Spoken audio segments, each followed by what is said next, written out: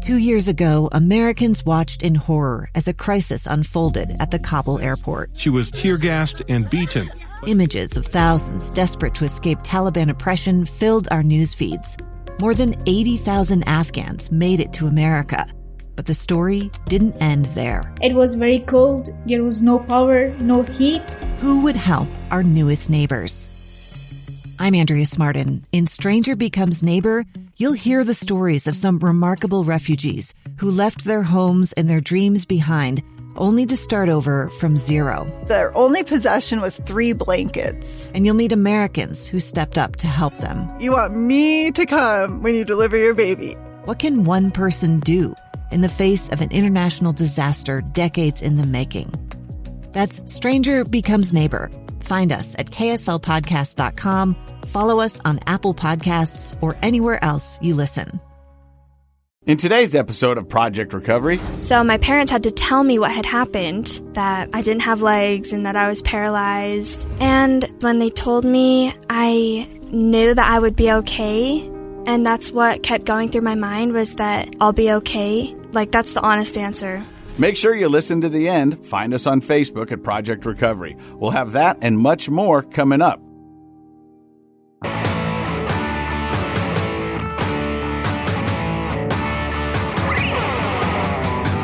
Hey, welcome to Project Recovery, a podcast about addiction, but more importantly, it's about recovery. And it's brought to you by our friends at KnowYourScript.org. They're helping you talk to yourself, talk to your doctor, talk to your family about your prescription, because there's so many people, Dr. Matt, that have come to our podcast who got into their addiction through a legal prescription. I think that might be the number one avenue that we've had on the show.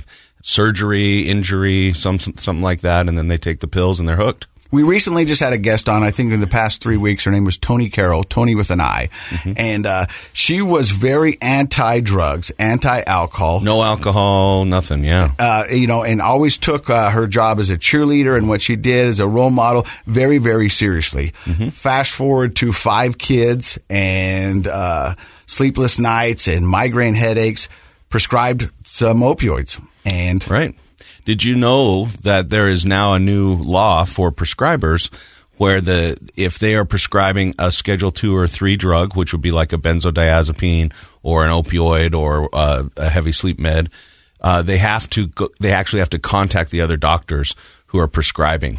So they have to communicate now. Isn't that cool? I think that's amazing. That's part of the Know Your Script. I mean, the doctors now have to communicate with each other just like we're trying to communicate with them. And I think that shows you the seriousness of this epidemic that's really going on and taking hold in here in Utah and across the country, that we're actually getting proactive. And that's what they're all about, is knowing your script. So KnowYourScript.org. Thank you very much for allowing us to do this. Now, the first part of the show is where Dr. Matt and I kind of talk about things that are going on in our lives. Usually that's where I share things that are going on in my recovery. I wanted to tell you something, Dr. Matt, and I know I sent you this, but my girlfriend, the lovely Leslie. Right, yep. Her daughter, Addie, who's a senior at Fremont, and she's going to play into this a little bit later on with our guest, who I'm very excited to have here today. We're going to talk about her in just a second, but her name's Addie Harris.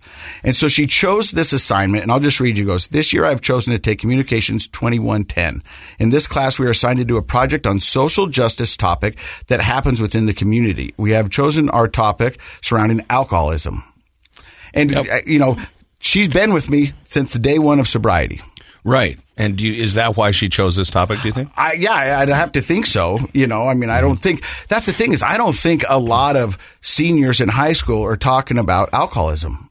No, not unless it's touched their lives through maybe family members, but their own experience is pretty unlikely to be. But I think it's evident of the popularity of my daughter's letter that it really has happening a lot more than we know of. And sure. And people aren't talking about it. Well, what do we say? Alcoholism is a family disease. Yes, it is. Yeah. And so she's doing this thing, and she wanted to send us some questions. So I thought we'd answer some of her questions right here on air. Let's do it. And then we'll finish them. So the first one is for you.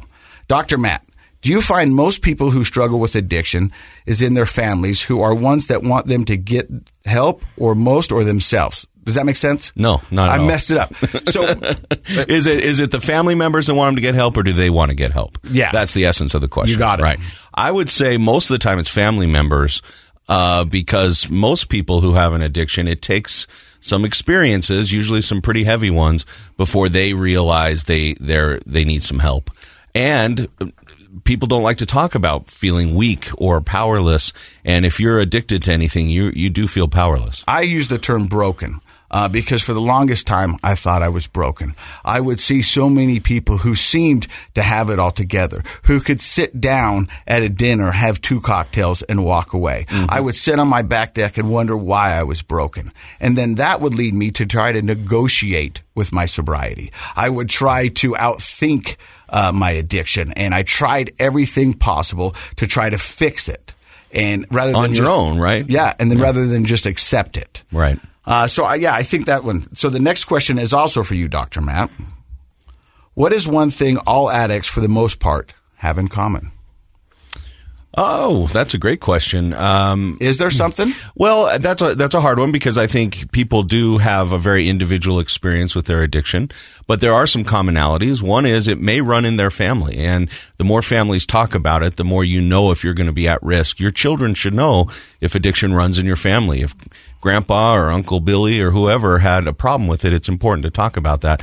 I would also say a lot of addicts, people they may be self-medicating for something. So in my world of psychology, mental health, a lot of people who are struggling with an addiction, it started with covering up depression or anxiety. And so if we can get to the root of those things, people don't need to self-medicate. But those are a couple of thoughts. And see, my mind instantaneously goes to trauma. We've been doing this podcast for over 2 years, and I would say probably more than half of our guests who have been addicted to some sort of substance, it all began with a trauma. That's certainly very common. I agree. And so, people ask me, why did I become an alcoholic? And I go, well, first off, nobody chooses to become an alcoholic. Right. I didn't have any trauma that led me down the road. When I started drinking, it was for fun. And in the beginning, it was fun. But then it became a way for me to cope with hard situations, for feelings, to numb out things, I would just say life, because I wasn't able to deal with them on my own. And I'm not blaming anybody else, but I was never taught how to deal. We've talked quite a few times that you and I grew up in a generation where you just kind of rub some dirt on it, walk it off. We weren't really encouraged to talk about our feelings or seek help for emotional things. I can tell you this sentence was uttered more than once at my house. Dad, I think I need to go to the hospital. Are you bleeding? No. Then you don't need to go to the hospital. Yeah, he must have talked to my dad, because my dad said that too. But then you want to flip that and, but if you break your arm, you go to the hospital. Yeah. But if you feel like there's something broken in your head, you don't think the same thing. You think, I'll just figure this out. But, the funny thing is that wasn't your dad or my dad's fault either, because they grew up in a generation of the same sort of thing. I think we're finally at a point where addiction and mental health issues have become so prevalent in society that people are now really talking about them. And we know it's okay, if not completely necessary, we should be talking about those things in our homes. So I think it's changed a lot just in the last 20 years, and that's great. So the next question is for me, and this is kind of a doozy. It says, do you feel like yourself have changed into a different person after becoming sober? If you have changed into a different person. Have I changed into a different person? And I think the short answer is no. Because I think I was always this person. I think I've become a better person because I've gotten sober, but I still say things I shouldn't. I'm still a little bit irreverent. I'm still a little bit loud. I'm technically the same person. But I can tell you one of the reasons why I hesitated to get sober was because I thought I would be a different person. Oh, you did? I wondered if I would still be this gregarious guy, if I would still be up for anything, if I'd still be willing to do the things that I did, because I'd say it was alcohol courage. Does that make sense? Oh, yeah. And completely. So I wonder. I would agree with you, though. I think you're essentially, we've known each other a long time, and I think you're essentially just a better version of the same guy. And so, I don't think that I've turned into a different person. And I think a lot of times people wonder that, am I going to be a different person? Am I still going to be able to be who I was? Because when we had people who sit down in this chair, and I can't remember their names, but we've had so many guests that when they were young, alcohol gave them the chance to be a little more outgoing. Liquid courage. They were able to do those things, and it made them feel different. It helped them get out of their skin, out of their head, and be the person they always wanted to be. Now, I'll tell you, that person was always there. You were giving alcohol unfair credit because it lowered your inhibitions a little bit to show something that was always in there. And that you're describing a person with an anxiety disorder, right? Somebody who's got so much anxiety that they have a hard time letting themselves be authentic and genuine and outgoing. And the alcohol can kind of, dampen that anxiety reaction, and then they feel like they can be themselves. I talk to people about that all the time. For the longest time, and I still do it, I DJ weddings. And I've always been so impressed at the dancing that goes on in a Mormon wedding. Yeah. Because, I look out there and I go, you guys are tearing it up. You guys are dancing everywhere and you're completely sober. And you're impressed because they're sober. They're sober. And they can still dance. And they're having a great time. Yeah. Because I've also DJ'd parties where alcohol is a factor. Yeah. And that party and dance floor doesn't get popping until they get drunk. Because they need that to help them let loose. Interesting observation. And so, I would sit there and I was like, Mormon weddings are the best. Because these guys are just out there getting crazy and having fun and not a care in the world. And I go... And everyone will still feel good the next day. Yes. and I always said to myself, I was like, why can't I do that? Now I know I can. Now you can. But the problem is, I think, for a lot of people like you started drinking when you were a teenager. Yeah, 14. And so all of your real development, your adolescence and adult development, alcohol was a factor. So, of course, you would wonder, would I still be the same person without it? Because you haven't really done a whole lot without it. No, from 14 until 45, alcohol was right by my side through most of my whole entire life. Mm-hmm. And everything that I learned to do with alcohol. I told you, I didn't know sober softball was a thing until I got into rehab. I was like, wait a minute, you guys play softball sober? Who does that? How about golfing? Golf. I was like, what? This is crazy. But you know what? My golf game's gotten better. I still can't swing a bat, but I can run the bases without getting winded, and so there's a lot of things happening. Yeah. And so I would say to Addie and her question, do I think I'm a different person? No, I think I'm the same person. I'm just a better version. Yeah, I would agree with that. We'll do one more question, then we're going to move on to our guest. How did your addiction make you feel about yourself? And sort of answered. You talked about that a little bit already. And for the longest part, it made me feel broken. And I've said it a lot of times on this podcast. The first time I didn't feel alone was when I was in an AA room with 200 people that just couldn't figure it out like I did. I often beat myself up because I was doing cool things on TV. I had a wonderful marriage. I had 3 kids. I was very, very blessed. But I was handcuffed to alcohol. And I said it on 2 podcasts ago, I fought for alcohol harder in my life than anything else. And that made me feel bad. Mm-hmm. And I don't like that about me. And now I fight for life harder than I fight for anything. And addiction is a self-esteem killer. It really does destroy a person's self-esteem because you feel powerless, like you said, handcuffed to something. You don't feel in control of yourself. Feeling good about oneself has to do with owning and recognizing your accomplishments and your abilities, feeling confident in yourself. And addiction takes that away from a person. And so I don't think there is anybody who has ever struggled with addiction that wouldn't agree with the fact that their self-esteem goes down exponentially over the years as they feel more and more sort of a victim of their own addiction. I'm 45, and I just thought of this. My longest relationship. You're 47. Oh, yeah, 47. I'm from Ogden. I'm not great at math. But my longest relationship was with alcohol. Yeah. And, when I'm glad I'm done with that relationship. But when I broke up with her, it was tough. Yeah. And I'm looking forward to life. I love this podcast. I love what we do. And I want to say thank you for doing this with me and Josh and KSL and everybody for allowing me to do this. I'm getting a little nervous, and you can tell it because I start to run my words together, because our guest today is an amazing young lady. I'm very, very excited to have her on the show. She's 18 years old. She's 4 years older than when I first started drinking. Yeah. I talked to her dad about a month ago. We've been planning this, and I told her dad we're two sides of the same coin. And you're going to understand why I say that when I introduce you. Her name is Sarah Fry. And Sarah, I think you're amazing. And before we find out more about your story, let's find out about your upbringing. Tell me a little something about Sarah.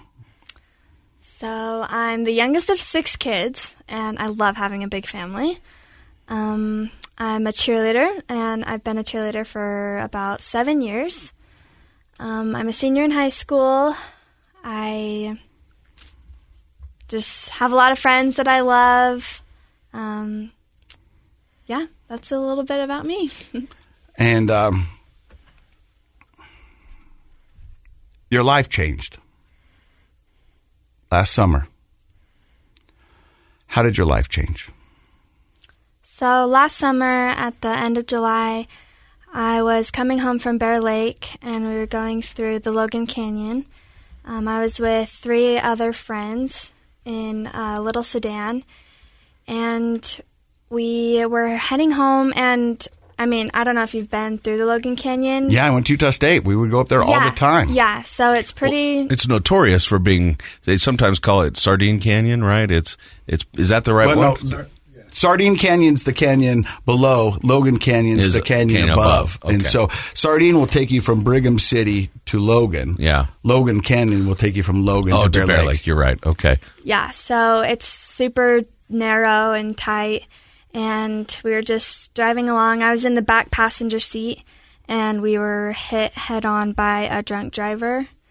They estimated he was going about 70 miles per hour around the bend, and there was nowhere for my friend Tavy, who was driving.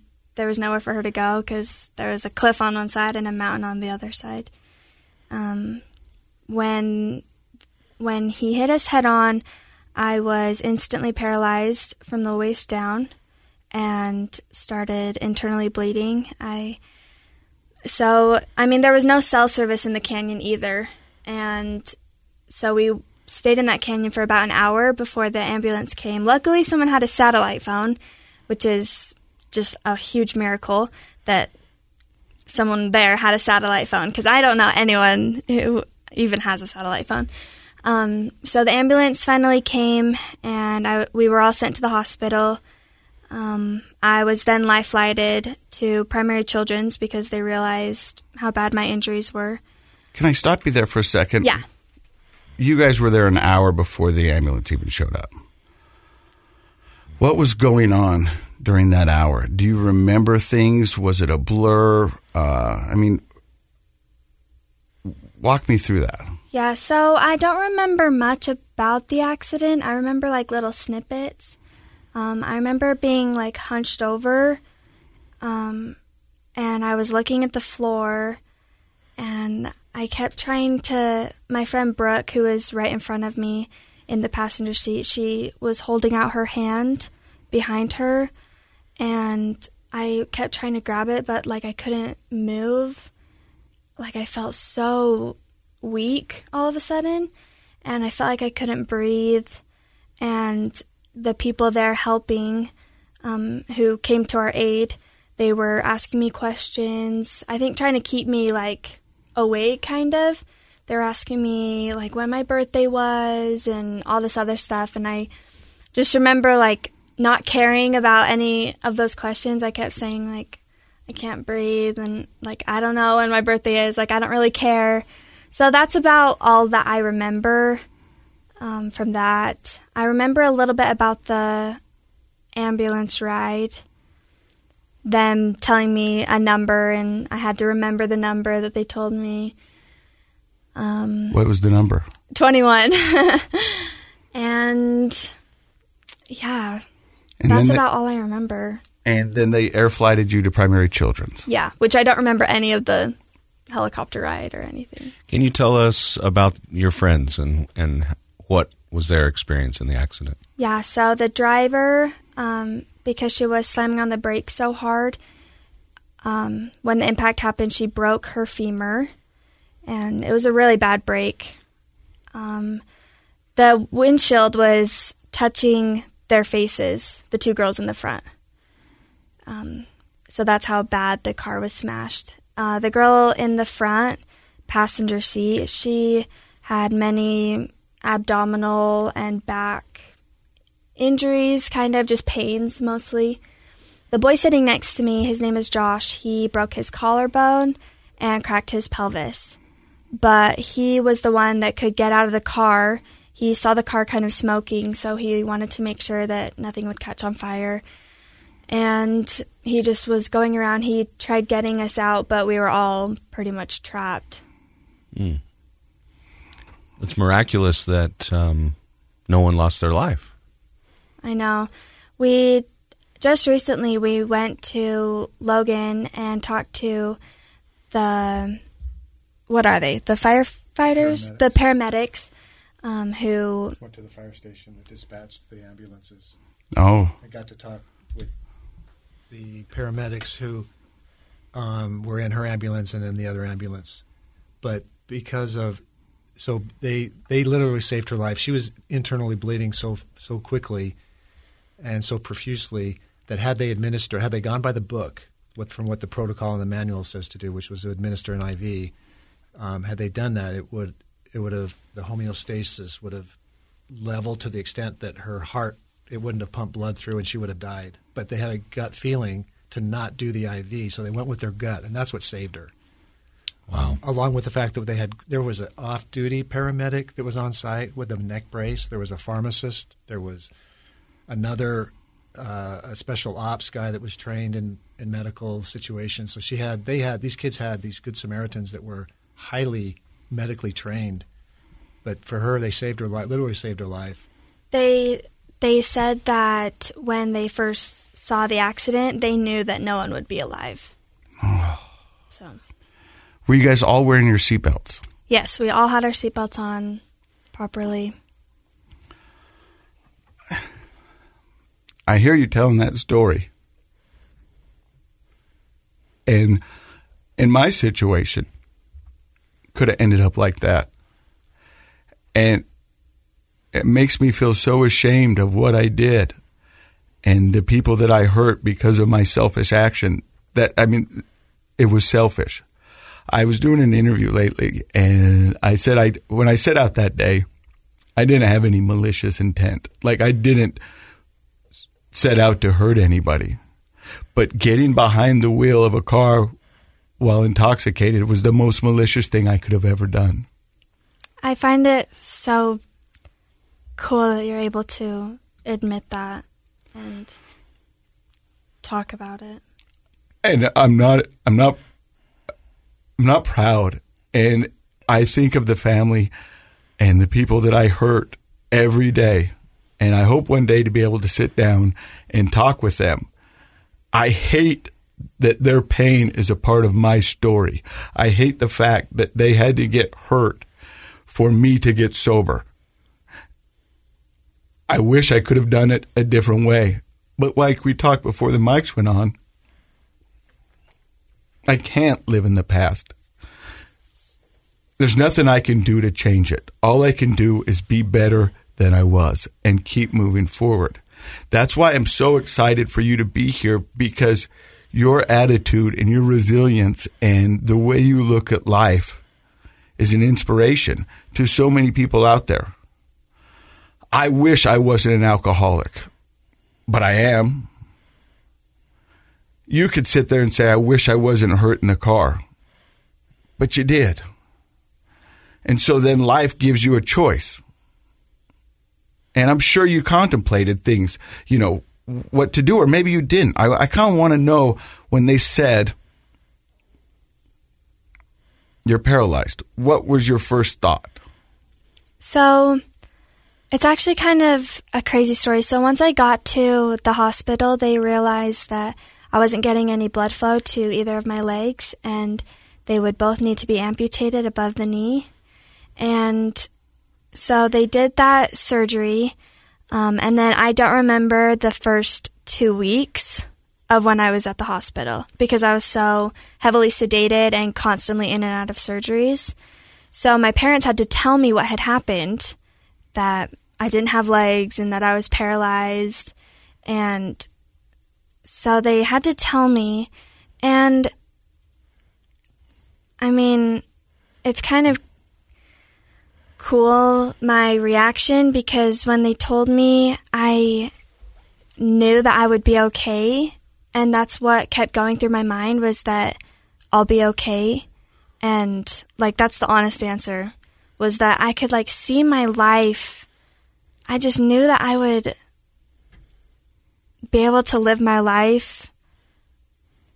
I don't know. It was just cool that I wasn't, like, scared or anything like that. So that was my first kind of reaction. You had a calming reassurance. Yeah. That your life was going to be okay. Yeah. That's amazing. Yeah. That's amazing. Has it persisted this year? Has that been the feeling, or has it come and gone? Yeah, that's definitely been the overall feeling. I mean, everyone has their hard days. I mean, people who go through things probably always ask why me, all that stuff, but I feel like I've been able to help so many people because of my experiences, and that's what I love mostly, and that's one of the reasons, like, that makes me so happy and what's making my life so amazing. So yeah, the thought that I'll be okay and that I'll be happy has definitely kept going. You're listening to Project Recovery. We're talking to a beautiful young lady who's an inspiration to so many out there, and I want to find out more from her. We're going to hear that in just a second. Stick around. More Project Recovery. We'll be right back. 2 years ago, Americans watched in horror as a crisis unfolded at the Kabul airport. There's desperation and anguish. More than 80,000 Afghans have since arrived in America, but this story is still unfolding. I'm Andrea Smartin. In my new podcast, Stranger Becomes Neighbor, we'll find out what happens to these new arrivals in our communities. Who would help our newest neighbors? Follow us at kslpodcast.com, Apple Podcasts, or anywhere else you listen. Welcome back to Project Recovery. I'm Casey Scott. That's Dr. Matt Woolley. He's a clinical psychologist. Our guest today is Sarah Fry and her father, Greg Fry. As we heard in the first segment, she talked about what happened when they got hit head on in Logan Canyon by a drunk driver.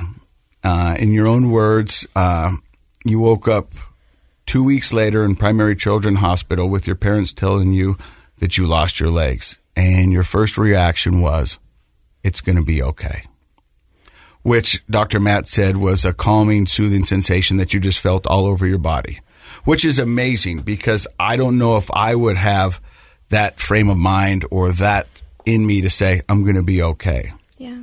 I think you're right. I think so many people want to shout at the top of the lungs and go, why me? But as we've learned, we can't go back and change that. So now what do we do with that information? And I've been following you ever since this happened.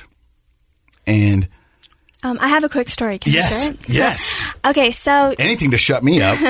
No. So you keep saying, like, we can't go change the past. We just have to focus on what's next, kind of. So before the accident, my brother and I were, like, best friends. He's 2 years older than me. And right before I turned 16, so he was 17 or 18, he could drive and I couldn't, and so he would drive me everywhere. And one day we were coming home from school, and he was driving, I was in the front seat, and he had to go to work, but he had to take me home first and then go to work.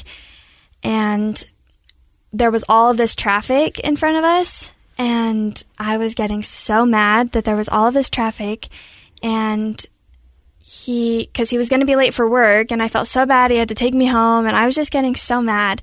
And he was like, Sarah, there's nothing we can do to control this traffic, so you don't need to be upset by it, because I'm going as fast as I can. Like, there's nothing we can do. And after that, like, my whole mindset going into high school totally changed. Like, even my friends were like, Sarah, you've been so happy lately. And it's just because I just kept thinking of, like, if I can't control it, then I'm not going to, like, spend my time being upset by it if there's nothing I can do to control it. And so after the accident, that one memory has just been so special to me because it means so much to me now, because there's nothing I can do except for focus on the future. And yeah, because what happened, and now it's just, I just have to figure out what to do next. How did you get so wise? Well, I was going to say, pump the brakes. Who is this 17-year-old boy that has the wisdom? Like, 17-year-old boys are notoriously stupid. I know. He's right? amazing. Like, he sounds like your older brother's, Buddha's driving you around or something. I'm impressed with that. And isn't that special when an experience can come back time and time again? Something we've had in our past can come back and help guide us in our future. And the fact that you and your brother have that close relationship, and that he could be the wise 17-year-old boy, which, they're one in a million. And then for you to be able to hold on to that and have it guide you going forward. I think that's just a tremendously special experience. Yeah, it was like I was prepared for this. When tragedy struck you and your 3 friends coming home from Bear Lake, I remember watching it. I know my girlfriend's daughter participated in it. The community really rallied around you guys. Mm-hmm. Tell me a little bit about that and what it meant to you. So when I was in the hospital, so I'm a cheerleader, like I said, and my cheerleaders made a little dance for me, and they performed it at every single football game, halftime. In honor of you. In honor of me, and it was to my favorite song called Home Sweet, and it was just such an amazing routine. And then soon other schools' cheerleaders started learning it, and then, like, by the end of the football season, every school in our district, their cheerleaders all knew the dance, and they would all perform it together. And so when I came home from the hospital, there was like a little parade thing for me, and people were lining the streets like a mile long, leading to my house, and we were in a little side-by-side, and there were all of the cheerleaders, and they all did the dance for me, and it was so cool. I was crying so hard. So, yeah. Well, you gave Casey goosebumps. I can see him from over here. Yes. She's being very humble. The cheer squad was going to be out front as she drove home from the hospital after 75 days in the hospital. That was the goal. Word spread, and more schools wanted to participate. So it started getting to be a bigger and bigger event. And then the sports teams wanted, the football team, the wrestlers from our Clearfield High and other schools wanted to join and be there. And then it just started to spread. And then the fire department got involved, and this police escort. And so we had to do a mile-long route to the house. And so they were doing the cheers all the way down the street to her house, and just gave her the most fabulous welcome home that you could ever ask for. So it's been amazing how this has just caught fire with people. The come back from the ashes type of story. Now you're listening to the voice of Greg. Keep the mic there, Greg, and let's hear a little bit about your perception or what your thought process was from the first time you got the call that your daughter had been in an accident. Yeah, so it's interesting. Our neighbor down the street is a paraplegic or quadriplegic from a motorcycle accident that I was on with him just 5 days before her accident, and I watched him crash on. You were I-15. riding. I was riding with him, and he crashed. And he's a quad and on a ventilator. And that night, July 30th, Thursday night, I was talking with a friend in our neighborhood, and I said, if you could offer him the opportunity to be only paraplegic and not be on a ventilator, which is waist down, he would take that in a heartbeat. And not 2 minutes later, my phone rings, and it's the hospital up in Logan saying, your daughter has been in a car accident and she's lost feeling in her from her waist down. We weren't sure what that meant, but we knew it was serious, and paralysis wasn't going through our mind because we're in denial, we're in shock. Everything's going to be okay. This can't be happening.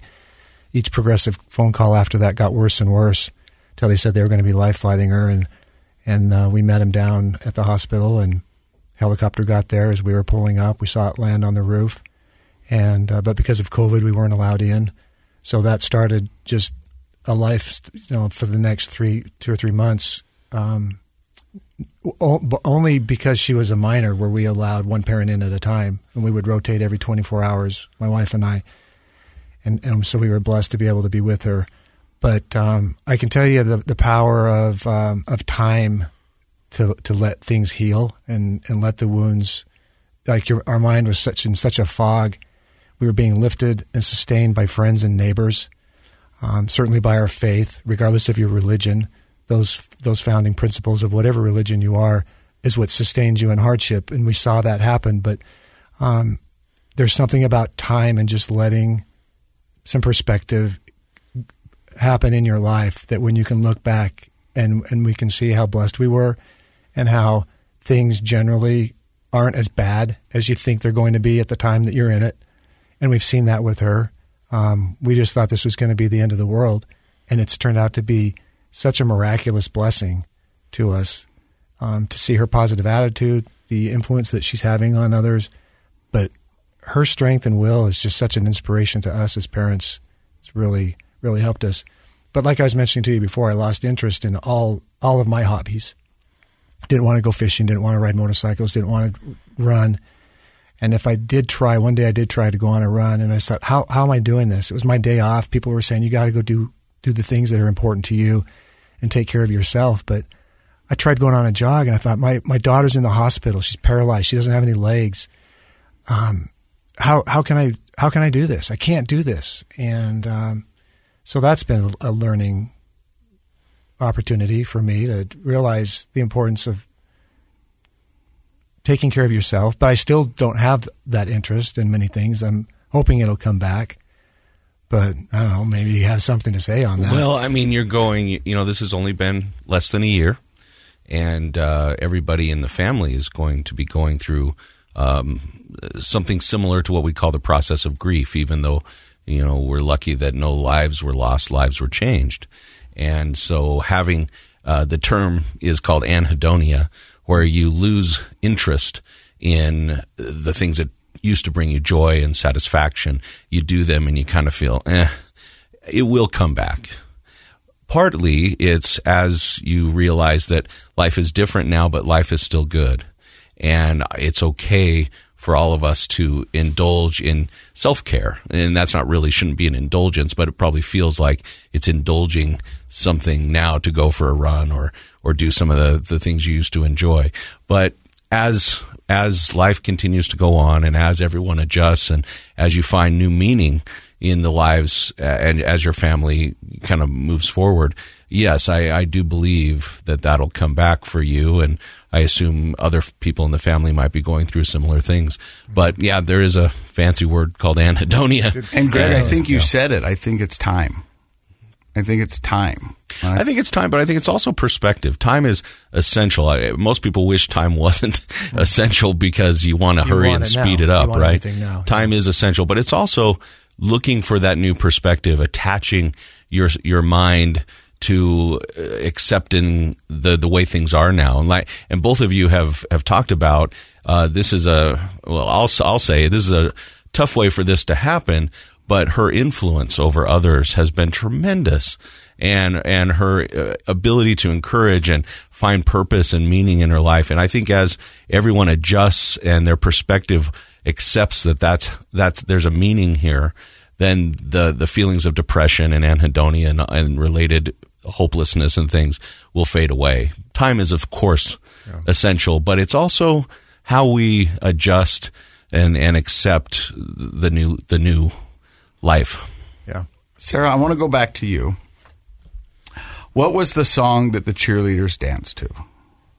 Your favorite song? Yeah, it's Home Sweet by Russell Dickerson. Now, that song, Home Sweet, comes back around for you in a different way. Tell me about that. So we posted, so I kept watching their halftime performances every Friday night in my hospital bed, just on my phone. And one of my strengths in cheer is learning choreography very quickly and picking up on things. So, I mean, as I would watch this over and over, I started to learn it just by watching. And so one day my mom, she kind of started filming me because the song came on and she started filming me and I was just doing the dance that they had done for me. And we posted it on our social media, on Instagram and Facebook. And Russell Dickerson, the artist of that song, actually saw it. And he reached out and he sent me some merchandise. And it was just so cool that he actually saw it. And then a couple months later, my parents said that we were having like an interview. And so, I mean, I was having a lot of interviews and stuff. So we got in front of the TV on a Zoom call and Russell Dickerson came on the screen and I just started freaking out because this is the artist of your favorite song. Yeah, I know. It was so cool. And he told me that day that he teamed up with Chevrolet and got me a brand new car, 2021 Chevy Traverse. And so he got me a car and it was out front in my driveway. And so he said, go look outside. And I lost it. It was so unreal. Like, it felt like a dream because it was like the happiest moment of my life. I asked a lot of questions after I found out my legs were gone, and I asked, will I be able to cheer? Will I be able to drive? You know, what does life look like? Yeah, exactly. And my mom just kept saying, yes, yes. Will I be able to swim? Yes, all the things. And so, I mean, driving, it's just with hand controls, and now it's like second nature. I'm driving everywhere. So I have the car and it's fully outfitted for me. There's like a ramp that comes out for me to get in, and it's so cool. So cool. That's amazing. You know, from where you started to where you are now. What does life look like for you right now? Right now, I just feel so happy, like, all the time. I find so much joy in the progression that I see in myself. Like, even today, I had been struggling with picking stuff up off the floor that were, kind of heavy. But today, I finally was able to do it. And it just makes me so happy, like, even the littlest things. Like me learning how to sit up for the first time or roll over to my side. I had to relearn how to do everything. And so it makes me so happy when I finally am able to do the things that I had been struggling with. And so, yeah, right now I just find so much joy in the progression. I'm still doing physical therapy to help me get stronger. I still hang out with friends. I go swimming all the time. It's Where do you think fun. the strength comes from?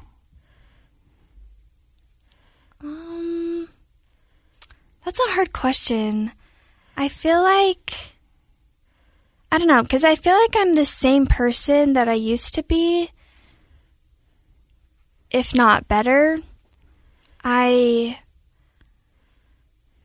don't know. I mean, my parents really help with my, like, mental strength. We talk about things all the time, which helps. I don't know. Sometimes things are modeled to us in our family. You're the youngest of 6, so big family. Growing up, how did you, this might be kind of very much a shrink's question, but how did you observe older siblings or your parents handle adversity? Like, is there a family style for how to deal with problems in your household? What did you see growing up? Growing up, we definitely talk about things with each other when we were having conflicts rather than shutting people out, which I feel like helps. Like, I mean, as a teenager, you just want to go in your room all day and when you're mad, but I feel like we would always talk about things. And yeah, my older siblings are the biggest examples to me. I mean, I've already shared a story about my brother, and yeah, so yeah, I feel like we would just talk about things. Open communication and kind of feeling close. I'm not surprised that would be part of your answer. That's because, and it should be sort of something that other people who are listening to the show, parents who are listening, that's a wonderful thing to model, because closeness comes after we communicate. Like an open communication style in a family binds people together. And when we feel bound together in our family, it is an encouraging, optimistic sort of way of feeling like I'm not alone. I have this group that's part of who I am. They want my success and I want their success. And I think that's a really neat style that we'll probably give credit to mom and dad for. Yeah. Even starting, like having family dinners together every single night. That's what we would do, which is so cool because we would talk about things there, and we would always have family dinners. Communication is the key. You've always loved the fact that you're a cheerleader, and you said that you continue to cheer. You recently just did something with the rest of your cheerleaders. Tell me about that. So last night actually was the last time I'll ever perform again with the cheerleading squad. We had our very last performance. It was just like a little showcase for the parents because we weren't allowed to have competitions this year. And so my team performed what would have been their comp routine. And then the seniors of 4 different high schools performed what they call the Sarah Strong dance, the dance to Home Sweet. So I was able to go out and perform with them, which was super, super fun. You're tremendous. You are such an inspiration. And I have seen a smile on your face since the moment I've met you. Greg, is she always this happy? She actually really is. When she was in the hospital, we were bracing for these extreme lows that you hear people that have this kind of trauma will experience. Like which is really the norm. That's typical. Yeah, right? And we had talked to some people, some victims of other accidents that had left them paraplegic, and they had gone through long stretches, like a year or two of their life, where they were really in the dark depressions. So we were really bracing for that, and they were telling us, you got to be careful. Like her mantra's kind of been Sarah Strong, but she's going to need to also know that she can be Sarah Sad and Sarah Mad and all that. But we've just and so she was posting on her social media, which just started to take off like crazy, and the face that you see on social media, that is her. When she goes through a bad period, it's like maybe 4 or 5 minutes, and then she pulls herself out somehow. I don't know how she's doing it. She can look at something like, she looks at her, like the example she gave about today, picking something up that was in the shower, and she picked something up out of the tub, and that was so huge for her. She chooses to, the choice she has is, I can either say, woe is me, or I can celebrate a small victory. I can look at my wheelchair and say, I hate this chair because it's so constricting and confining, and I'm confined to it. Or I can say, I'm so grateful for technology that gives me a wheelchair that allows me to go places. I'm so thankful for my wheelchair. She always takes that high road, that positive choice when you have two choices to make. I call that, and it's called optimism, right? And it's a personality trait. Has she always been an optimistic little person growing up in the household? Yep, she has. And I think if parents knew how young in the lives of their kids they are learning about the modeling that you talked about, they're not listening to what you say, they're watching what you do. Parents would be amazed at how early on that stuff is taught. It is how powerful of a message it is. It's from the very beginning, and it's interesting. We have another optimist in the room, and that's Casey. I've brought that up a lot on this show. That's one of the reasons that people love to be around Sarah, and they love to be around Casey. Optimists do see the upside to everything, and they are fun, and they are inspiring to be around. You can feel it when you're around somebody that's truly an optimistic person. Most of us are somewhere in the middle on that bell-shaped curve, and we have a little optimism, we have a little pessimism, we struggle pushing one way or the other. But it's really neat to be around and inspiring to be around people that are true optimists. Yeah, like you said, Casey's definitely an optimist. From right when I met you, I feel like we can our personalities would be so like you'd be my best friend. We'd finish each other's. You're supposed to say sandwiches. Yeah, sandwiches. Coming down today, I was telling my dad, we were kind of talking about you and kind of what you're doing, and I was like, I feel like I would want you to be my driver, someone who would admit that, because it would be a lot easier to forgive if my driver, said sorry and stuff.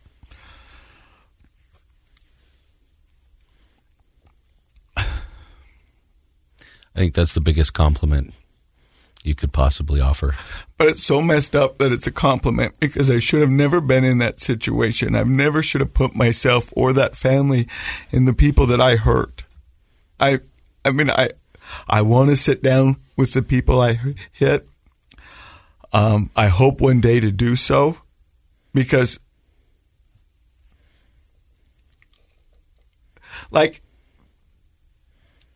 there's no excuse for drinking and driving. And I don't know. It is the most selfish thing you can do.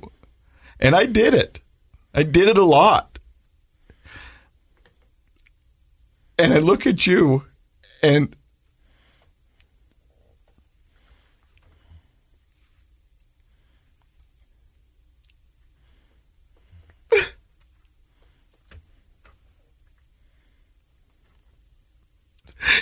you shouldn't be in that chair. You shouldn't. And the fact that you're turning something so tragic into something so amazing makes me love you so much more. And I hope one day that I'll be able to talk to them, and I hope they will forgive me. But if they don't, I don't blame them. I really don't.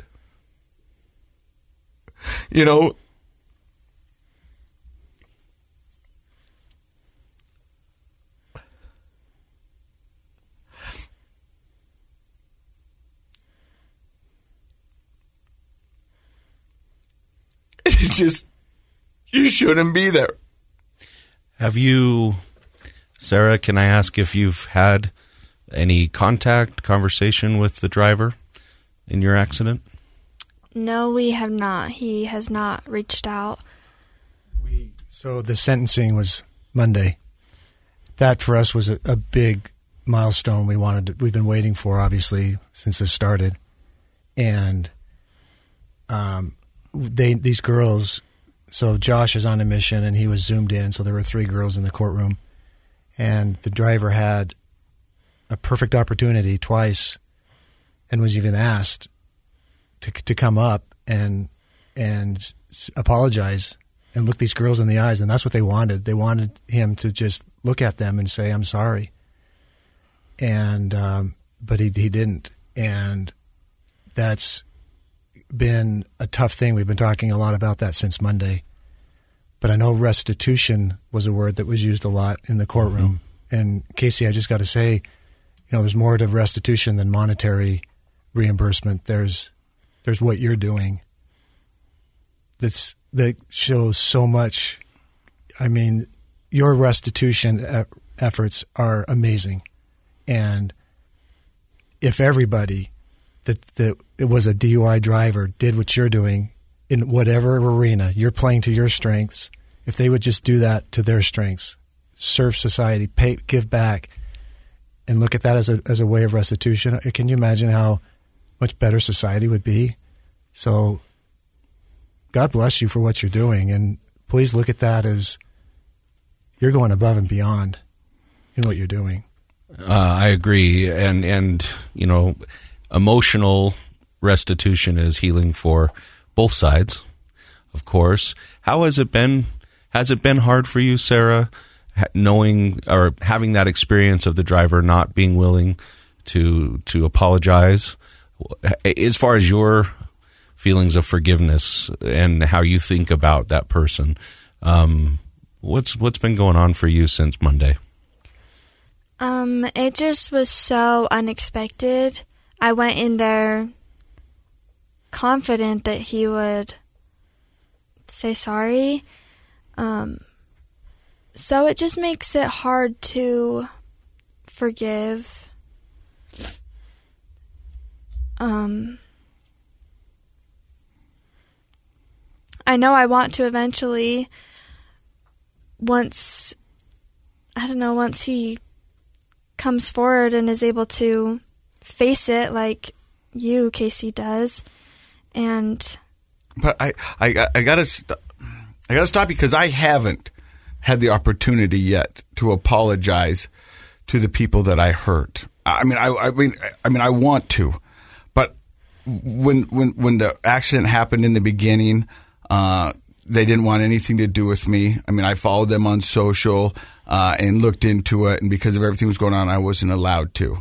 And I remember saying on this podcast, you know, when we first started it, I said, I hope one day to be able to sit down and tell them I'm sorry. And I don't think sorry will ever be able to be said enough. And I want them to know that because of that, I'm doing this. And out of that tragedy became something good. And like, because I don't want people that are listening to this to think that I've done that, you know, because I haven't, and I want to. And hopefully this will get a conversation going where I can. But there's a chance that, you know, you were willing to hear it. There's a chance that the people I hit do not want to hear from me. And I don't blame them. I really don't, because forgiveness is not mine to give. It's them, you know. Can you tell me a little bit about what you were thinking when either when the accident happened or when the sentencing occurred, or like what you were thinking? Sure. When the accident happened, like you, I remember bits and pieces. I remember that I was done drinking, that I was done doing what I had been doing. I had negotiated, I had made promises to God, deals with the devil to just to outthink this disease. And I tried everything I knew. And Sarah, I think I'm a pretty smart guy. And I threw everything I knew at it. And it always ended up with me still drinking. So I decided I was done. And I made that decision that day. And the next day I went into rehab and have never looked back. Not to say that I don't think about it, because I think we learn from our past. And I think about it every day. I think about the people I hurt every day, multiple times a day. So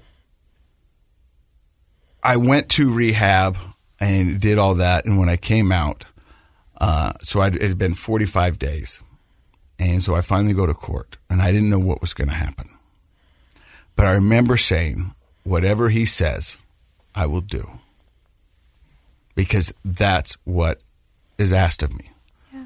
And so I didn't do any jail time. Because they said that the 45 days, 53 days that I did in rehab, I didn't see my family for 45 days. And I'm not saying that's an excuse either way. You know what I mean? That's just what was given to me. Yeah. But had I had to go to jail, I would have done it. I would have done it in a heartbeat. Yeah. And when you sit there and you talk about, you know, her resilience and her optimism and what there's going is that every day I'm living on borrowed time. Because there's a chance that I could have killed somebody, that I could be in prison and watching my daughters and my son grow up behind bars. And I can tell you, looking now, had I killed somebody, and this is just honest, we've never talked about this on this, I don't know if I could have lived with myself. I don't know how. Yeah. But then I don't know how I would do that and not be around for my kids. And so by the graces of God, I don't know how my situation ended up like this, but I'm grateful and I'll never take it for granted. I never will.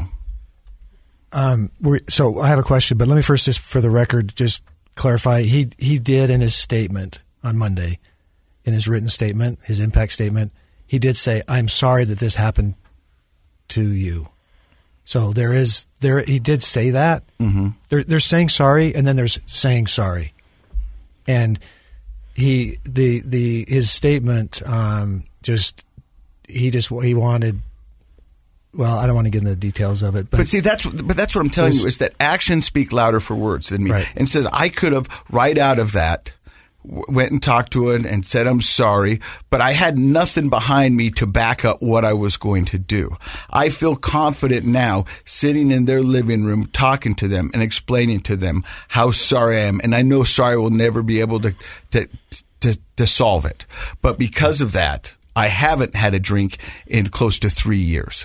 I started a podcast where we have people come on and talk about the recovery and show them that there's a different way, that maybe they don't have to hit a rock bottom. Mm-hmm. I speak at schools. I speak to parents. I work closely with the recovery community. So I can say that, look, yeah, it wasn't just words. There's actions behind what I'm doing. And I didn't feel confident right from the get-go to sit down because – is it just lip service? I didn't want it to be just lip service. I wanted to show them. And I can tell you, because of that family and the people that I hurt, they give me fuel. And I'm sad that they have to be my fuel, but they are. They make it easy when I say I don't want to drink, because I know where I could have been and I know where I want to be, and alcohol's not in it. And the fact that happened forces me to be a better person and makes me want to be a better person. Were you injured physically in the accident? So I had a cut on my forehead and had 8 stitches. But much like you, I came to in a hospital, but I was handcuffed to a gurney with 2 officers guarding the door. And I've said it on this podcast before. I look over, and you've been in a hospital room for 75 days. You know, the silver napkin dispensers they have right there? Mm-hmm. I saw my reflection in the mirror, and I didn't recognize the guy looking back. I knew it was me because I was handcuffed to the chair. And it scared me that I didn't even recognize the person looking back at me. And I made a promise that day, and I make it every day, that I'll never be that person again. I don't want to be that person. Yeah. The world doesn't deserve that person. My kids don't deserve it, and I don't want to be that person. Change is a really interesting thing to study, how people change, why they change. There's a real process to how people make significant, lasting, meaningful changes in their life. And I think, Sarah, you're obviously doing everything you can, like your dad said, playing to your strengths to move forward and be the optimistic, inspirational person that you are. And I think that maybe what we can hope for your driver is that somehow he engages in that process of change.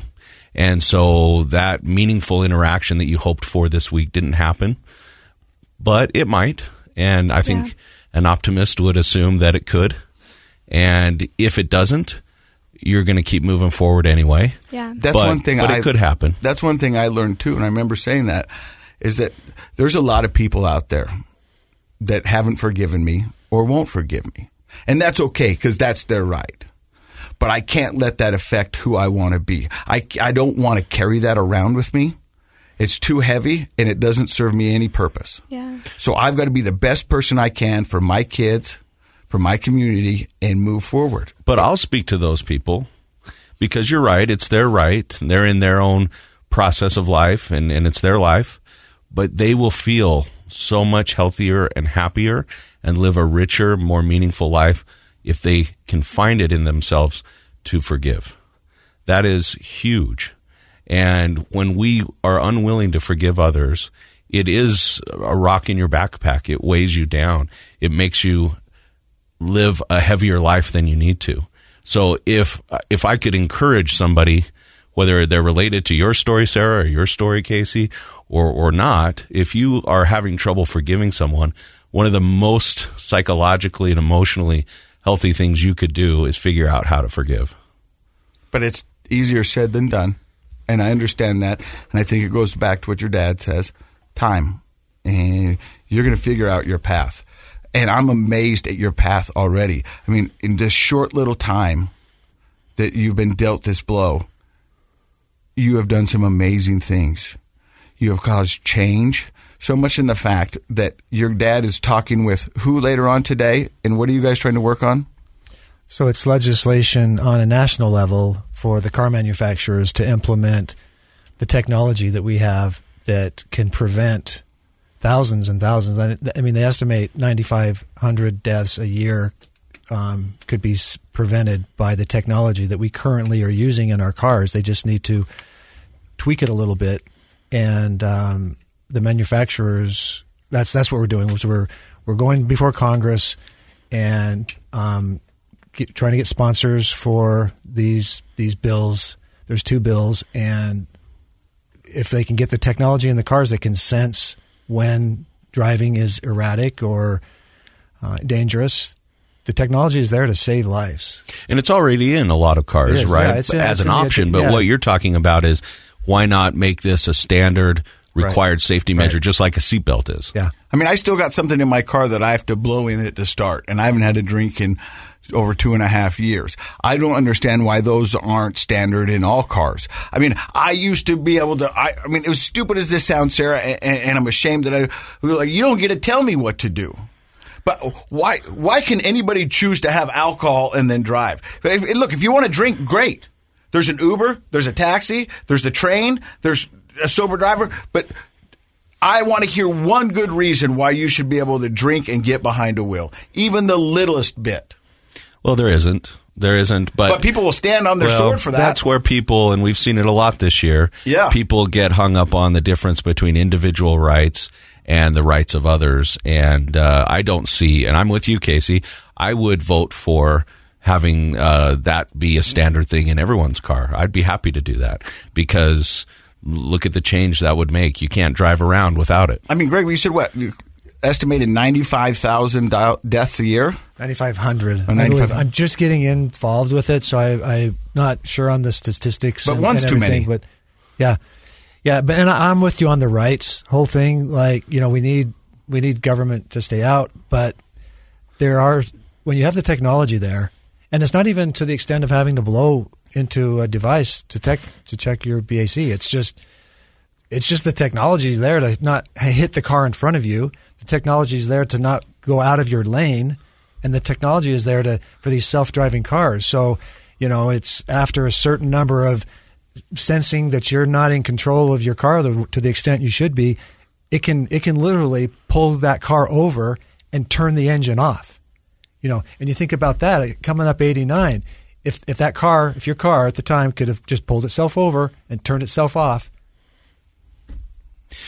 And it's interesting because I'm normally a very calm person. I think. Mm-hmm. I think. Unless we're talking about masks. But I lost it talking about masks and the individual rights and people who don't want to wear a mask and all of that sort of thing. Vaccines. And because vaccines, yeah, we won't go there today. But the idea is that we do have individual rights, but you also have to look at how your behavior affects your community and people around you. And at some point, we have an obligation to change our behavior to benefit the greater good. I remember being a little kid. My parents had, at that time, a very old white station wagon. I think it was a Buick. And it didn't even have seatbelts in the back because that wasn't a law back then. And we would roll around in the back and do all sorts of crazy things while my mom was driving. She I'm sure, is traumatized by us as kids. But now, can you imagine buying a car without seatbelts? But there were people that said, it's all right, I shouldn't have to wear a seatbelt. We don't need to, make seatbelts in all the cars. I think manufacturers back said, it'll drive the cost up of these cars. We can't do it. But of course, that legislation is so far in the past that most people can't even remember a day when they made cars without seatbelts or without seatbelts in the back, or when you didn't have to wear a seatbelt. And hopefully someday in the future, we're having a similar conversation where this sort of technology is just so standard to keep people safe, it would be amazing. And so thank you for spending your time trying to advocate for that technology. Thank you. Let's go back to Sarah and her pretty blue nails. So just got them done. They look absolutely beautiful. So where does Sarah go from here? Well, I mean, it's crazy to think it's only been 9 months. Like, when I was thinking about when I was in the hospital feels like forever ago. So, I mean, it's almost summertime. I'm graduating this year. We'll have a fun summer. My brother, who I was talking about earlier, he is actually on a mission for our church. And so he'll get home at the very beginning of June. So he'll be able to come home and we'll have a fun summer. And then I'm going to Utah State University and studying elementary education, where I want to become an elementary school teacher. So wonderful. Wow. I think you can do whatever you put your mind to, because what you've accomplished in 9 I would have loved months. to have you as my elementary school teacher. That's amazing. I had a few doozies so nice. that I still remember. I had Miss Astle. Ooh, that was her name. That sounds tough. I had an elementary school teacher that we were finger painting one day, and she came up and ripped mine off the easel and crumpled it up and threw it away and said, "Try again." That's a true story. Yeah, I've always wanted to be an elementary school teacher. Like, when I was in elementary school, I would look around and like picture things in my classroom, and so it's so cool to be able to say that I can still do that. Like, that's something I can think totally about still all do. the generations of people you'll be able to influence. A good teacher in our lives is hard to replace. A good teacher is everything. Talk about modeling and encouragement, and you're primed for your personality to be somebody who will just make a difference in hundreds, if not thousands, of kids' lives. So I think that's a wonderful choice. Well, I want to say thank you very much to you, Sarah, and Greg, for stopping by today and sharing your story. If people wanted to follow you on Instagram, is that something you want? Or Yeah, sure. Yeah. So it's strong.like.sarah. So strong like Sarah. I love it, and you are amazing. I'm going to give you a hug. I know it's not appropriate during COVID, but I don't care. You've been listening to Project Recovery. It's brought to you by KnowYourScript.org, and don't forget, Project Recovery is a KSL podcast.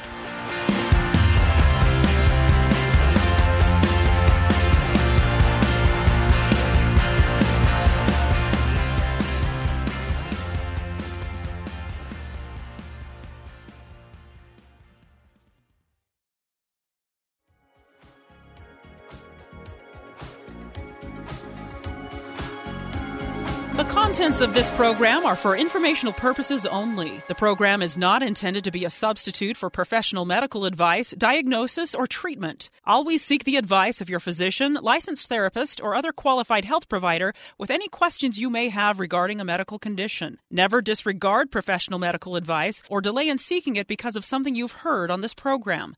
KSL does not recommend or endorse any specific tests, physicians, products, procedures, opinions, or other information that may be mentioned on the program. Reliance on any information provided on the program is solely at your own risk. I'm Dave Cawley, investigative journalist and host of the podcast Cold. In October of 1985, a woman named Cherie Warren left work at a busy Salt Lake City office to meet her estranged husband at a downtown auto dealership. She never made it home.